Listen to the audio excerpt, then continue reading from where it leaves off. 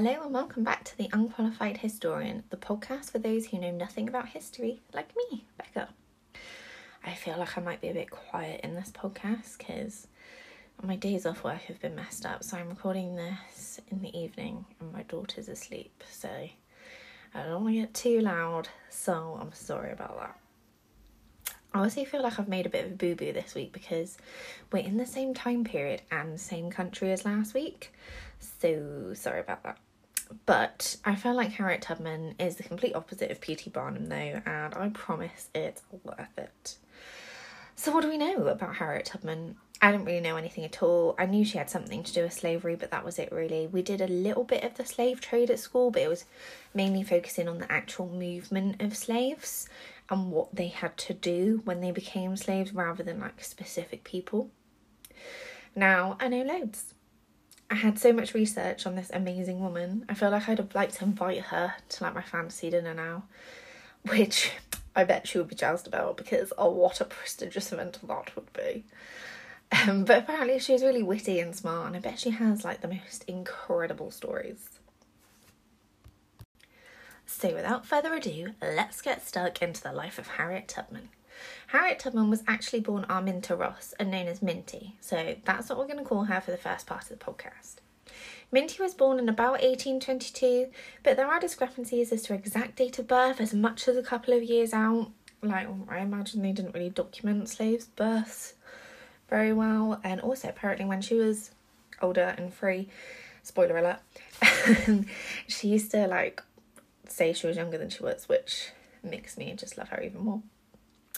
Minty was born to enslaved parents Harriet Green, known as Rit, and Ben Ross. And this now gets a little bit tricky, but hopefully I've made it make as much sense as possible. So Ben, Minty's dad, was enslaved by Anthony Thompson, and Rit was enslaved by his stepson. But his stepson was still a child, and he'd inherited Rit. So until he was of age, his stepfather managed his property, and they both worked together on a plantation near the Blackwater River in Dorchester County, Maryland. Minty's maternal grandmother Modesty arrived in the US on a slave ship from Africa, so that's how they came to be, but not much else is known about her ancestry, obviously, shady records and all that. Now, a plantation, for those of us whose only experience of a plantation is the Carmichael plantation in Sweet Home, Alabama, a plantation was basically an agricultural estate, so they'd have crops of some kind. And from what I gather from the photos, it doesn't explicitly say this anywhere, but from the photos, and Sweet Home, Alabama, a really fancy house. Like, it's got to be different to a farm, right? Like, I've seen farms in America and they don't have big fancy houses. So I just still don't really get it. I still don't know the difference. If someone could tell me, that would be marvellous. Anyway, we move. Her mother was a cook for the Brodess family, and her father was a skilled woodsman who managed the timber work on Thompson's plantation. One of the Thompsons was the second husband of one of the Brodesses, so that's how they came to be together. It's very confusing, and I didn't really get it, and I'm sorry. I'm trying to explain it to you as best as I can. So Rit and Ben married in 1808, and Minty was one of 9 children. The US government put an end to the importation of slaves in 1808, so the only source of free labour was current slaves and their children. So slavery always threatened to tear the family apart. Whenever a plantation-owning family started to struggle with money, the slave children would be sold. Georgia slave traders were willing to pay top dollar for slaves, and subsequent to this, 2 of Minty's sisters were sold down south, which is so sad. What makes it even sadder is down south, the laws weren't as free as places further north.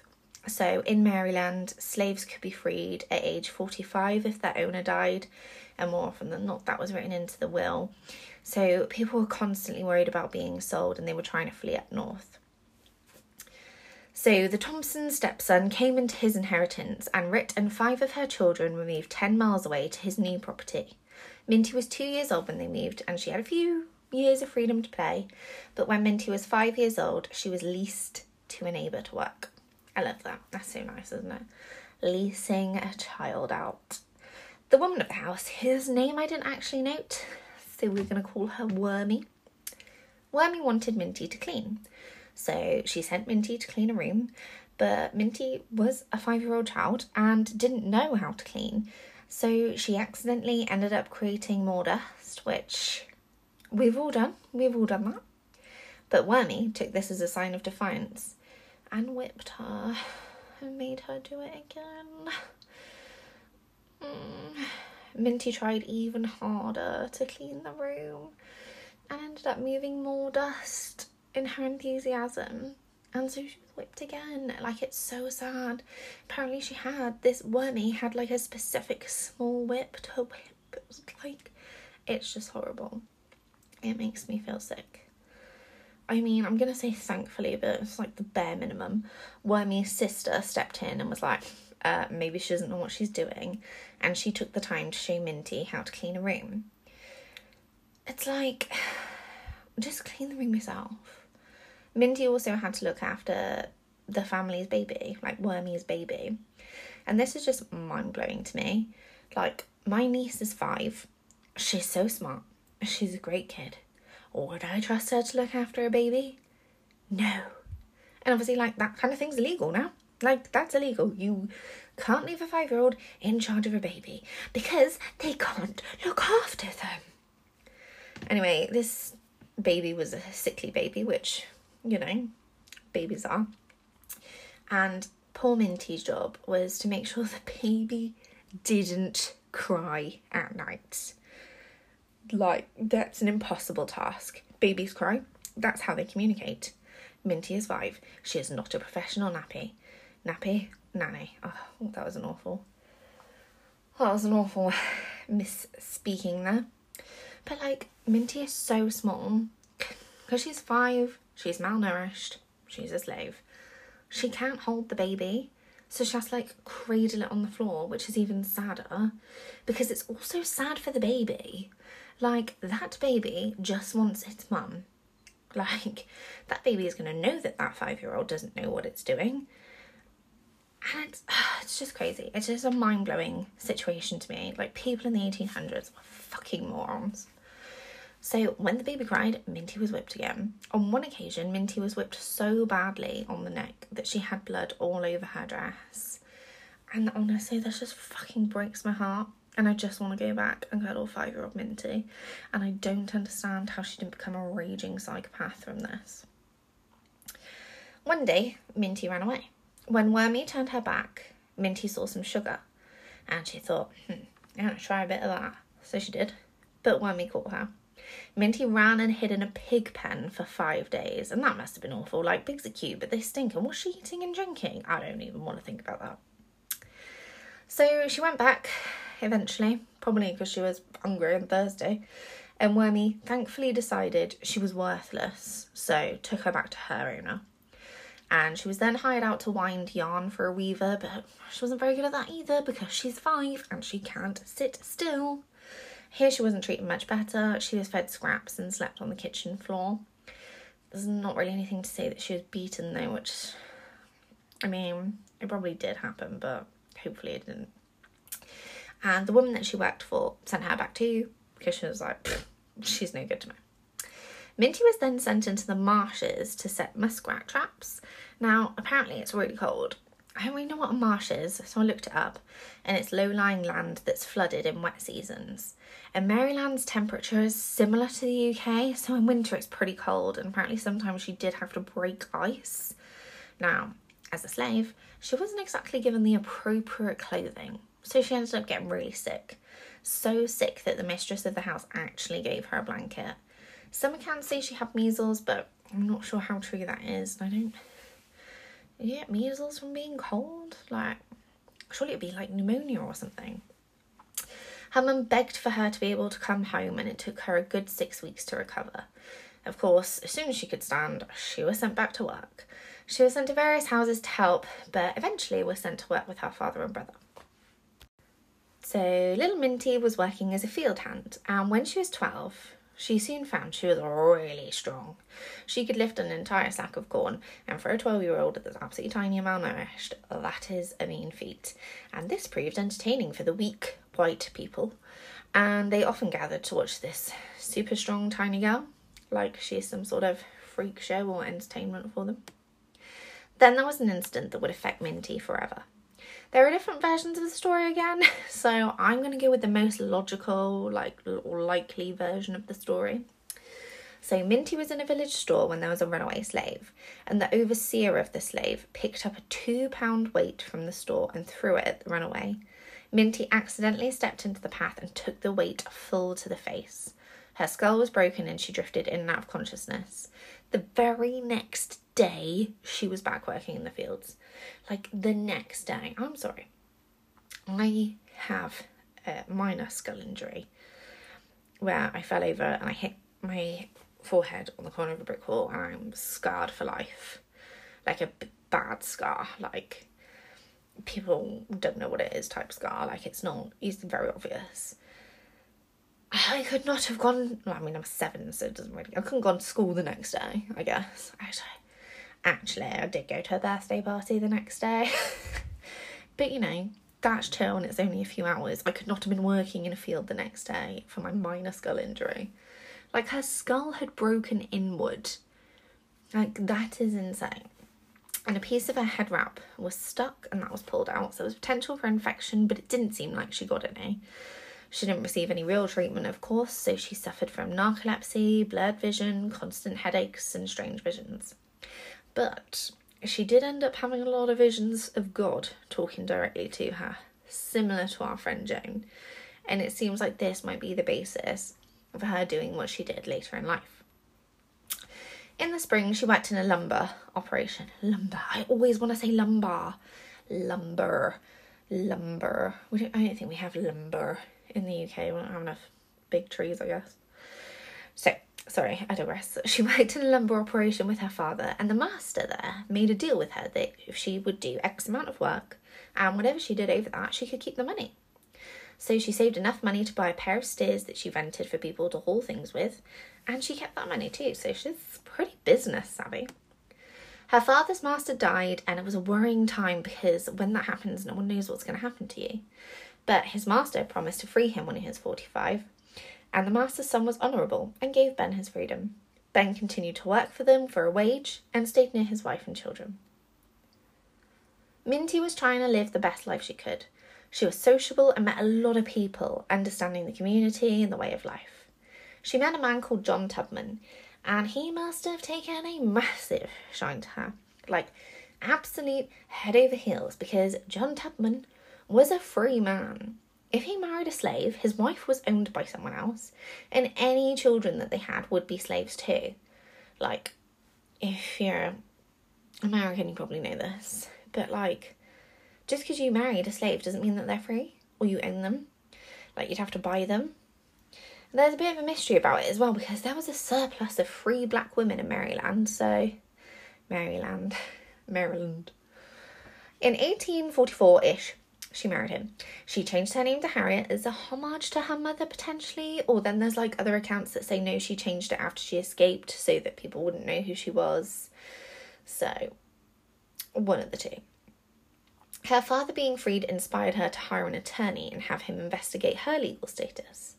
He found that there was some dodgy wording on the will that made it possible for the white owners to keep them. Rit had been enslaved to a woman until she was 45, but it didn't make specific references for Rit to be freed after the age of 45, and that wording had doomed Rit and her children to a life of slavery. So now Harriet has changed her name. I will refer to her as such.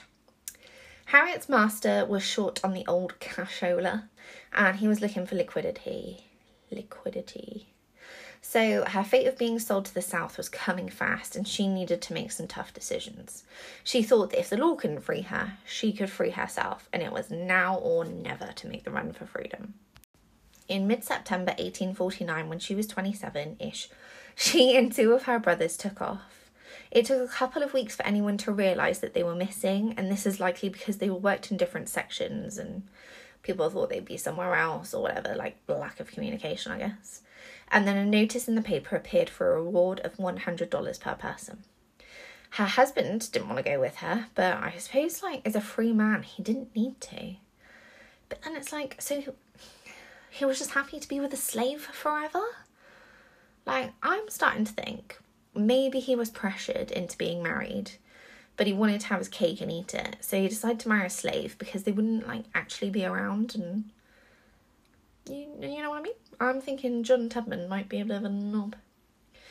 Her brothers had second thoughts while they were on the run, and they pressured Harriet into going back. They'd left families behind that may take punishment on their behalf, so they go back. But Harriet leaves again, this time on her own on the 3rd of October. She uses the North Star and the known topography of the land to guide her directionally, but she also has help from the Underground Railroad. She heads to a house of a white woman, which she hoped would help her. This one was a Quaker, and Quakers were big abolitionists. She received a note from the woman, which she then had to take to another house. And that was a big risk, because she couldn't read. That note could have said anything. She followed the directions verbally given to her and made it to the next house. There she showed another woman the note, and the woman just told her to start sweeping the yard, which she thought was a bit weird, but I guess it was just like hiding in plain sight until they could move on. Eventually, the woman took her to the next stop, and on she went until she made it to Philadelphia. Here, the free black population had a proper community. There were schools, churches, stores. She found herself some work, and in the summertime she goes to New Jersey to work as a domestic. She builds networks with people so she can return to Maryland and go back for her family one day. Then, there was a legal development that made things more urgent. In 1850, the Fugitive Slaves Act meant all escaped slaves had to be returned to their masters, including the northern states where slavery was illegal. The slave capturers moved to the north, vile fucking people, and they even took like free black people. They just basically went up there with like, you're black, you'll do, and would like kidnap them and take them down south. A lot of people were fleeing to Canada. Canada had previously refused to extradite any escaped slaves unless they committed a severe crime such as murder, arson, or rape of a white woman. And they welcomed people with open arms and gave them rights. Harriet's niece was in danger of being sold. Harriet already couldn't help her sisters because she didn't know where they were, but wanted to help her niece. Using her contacts, she got word to her niece's husband if they could get to Maryland. Maryland. I can't do it. I can't say it. Maryland cookies. Maryland. If they could get to Maryland, she could get them to safety. And this is a pretty good story, to be fair. I'm not a good storyteller. I don't know why I'm doing this podcast, because I'm a terrible storyteller. I'll try my best. So, her niece is up for auction, and she's like in a holding area, I guess. And the niece's husband waited for the auctioneer to go to dinner, and he was all dressed really smart. And he went over to the guards in the holding area, like all authoritative, and gave them a piece of paper. And he was like, I've been asked to take these to jail for the new owners, so it's those two there, I need to take them now. And because the guards couldn't read either, and he was so good at acting, they let them go. They just let them go. How amazing is that? They had to travel in a rowboat to get to Maryland, but they did. Because Harriet had such success, she took her brother and 2 men back to freedom.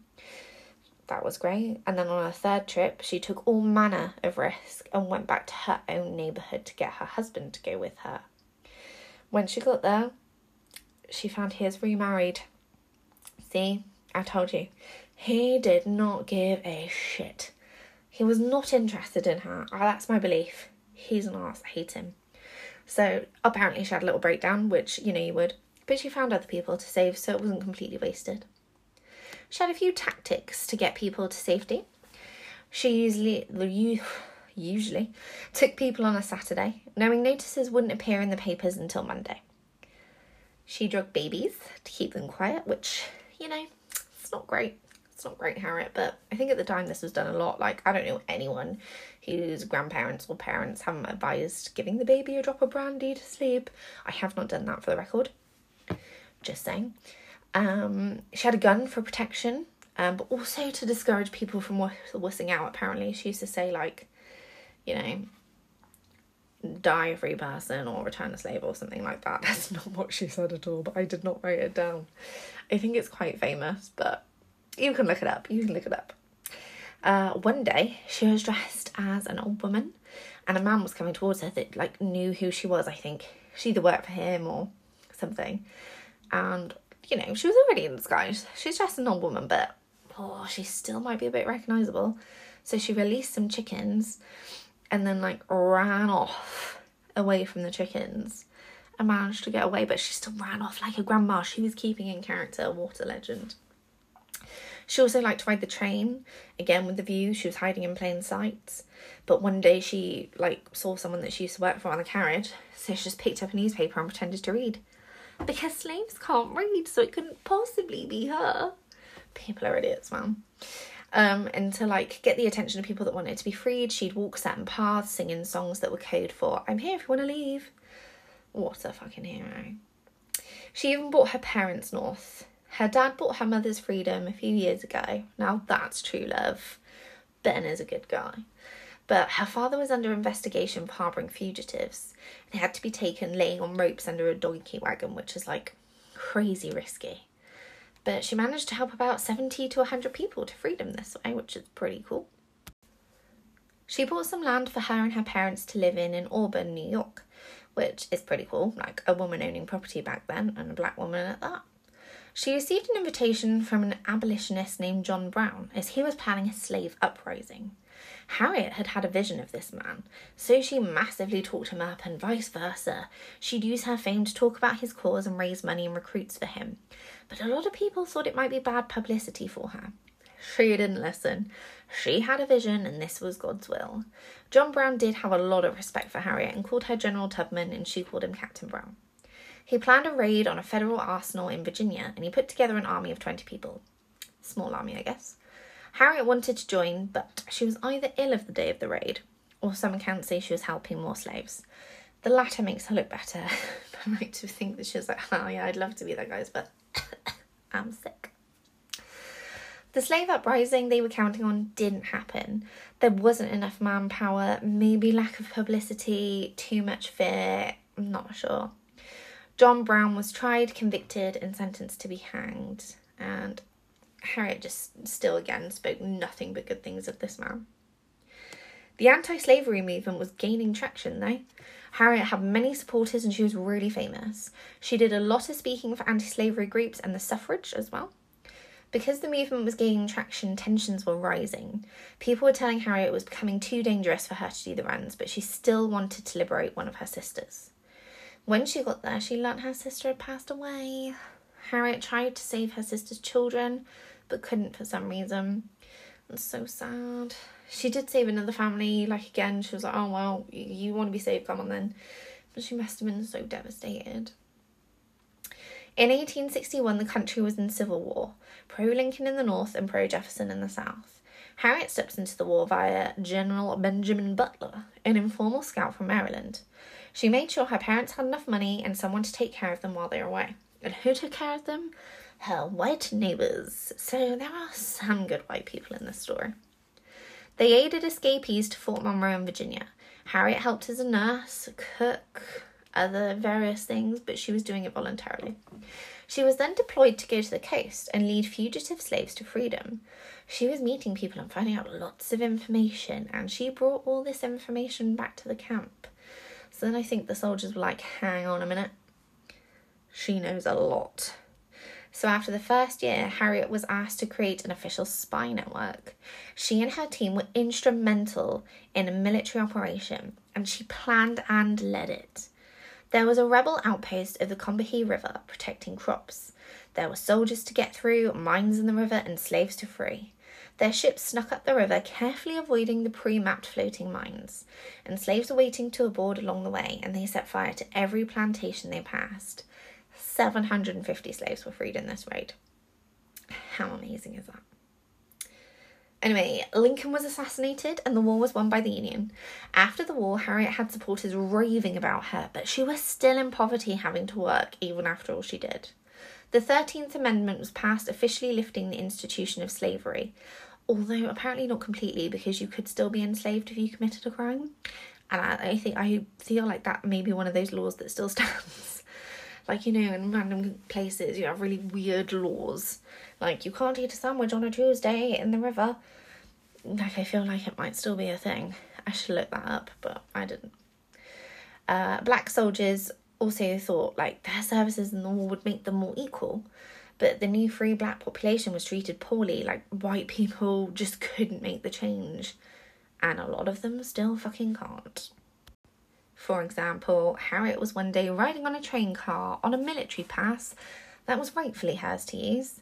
The conductor disbelieved it was her because she was a woman and black, and they manhandled her so violently and put her in the baggage car that her injuries took years to recover from. And despite her years of service, Harriet didn't receive any compensation for her service. They tried to claim, oh, sorry, he was just a volunteer. Sorry, a volunteer that leads a military expedition? Okay then. A kind friend wrote a biography of Harriet, which kept her and her family going for a while. She also took in boarders to help pay bills, and one of the people she took in was Nelson Davies, a former private, now bricklayer. They fell in love despite him being 22 years her junior, and they got married on the 18th of March 1869, and they adopted a baby girl named Gertie in 1874, which is very sweet. Sadly, Nelson died on the 14th of October 1888 of tuberculosis. But this does sound like a better love story, though. He really supported her in her philanthropy, and he was just as empowered and enthusiastic as her, so that's really nice. After the death of her husband, she did receive a widow's pension of $8. She argued the case again for her own wage, and it was finally increased to $20 to cover her wage. This inspired her to do the suffrage meetings for the rights of women, because it still wasn't being paid to her as her wage, it was being paid to her as part of the widow's pension. Kind, wonderful Harriet gave a lot of money to churches and causes, and she opened an old people's home for black people. The National Association of Coloured Women and the African Methodist Church helped her to raise the money, and aged 89, Harriet became a resident in the home, and she died there aged 91. She was buried with military honours in Auburn, put up a plaque to memorise her, and I think a fair few things have been done since then. Apparently she was supposed to be put on the $20 bill, but Trump didn't want it, or something, I think. See, I told you that was a lot. It was a lot. Also, just one random fact, she died the year Rosa Parks was born, so if you like reincarnation, you'll have a field day with that one. I thought that was really interesting. So I think we can all agree she was a pretty spectacular woman. Like, I just can't believe she didn't turn out to be a psychopath after the way she was treated. All slaves can't believe, like, they just didn't become, you know, I mean, some of them probably did, but it's so fucking sad, isn't it? You just can't believe stuff like that happened. Anyway, I'm going off a tangent. She just completely risked her life to help others all the time. She literally never stopped. She just wanted to help people constantly, and she just always felt like she was better off. Didn't mention this, but this is another fun fact. Apparently, someone gifted her a skirt or something once, and she just gave it away because she was like, oh, I already have one, and they don't have one. Like, so fucking nice. Anyway, I hope you enjoyed this episode, and do apologise that I've been a bit shushy. But please do follow and review, and join me next week where we'll be doing something a little lighter and looking at the history of the mermaid and how that myth legend came to be. Thanks for listening. Bye.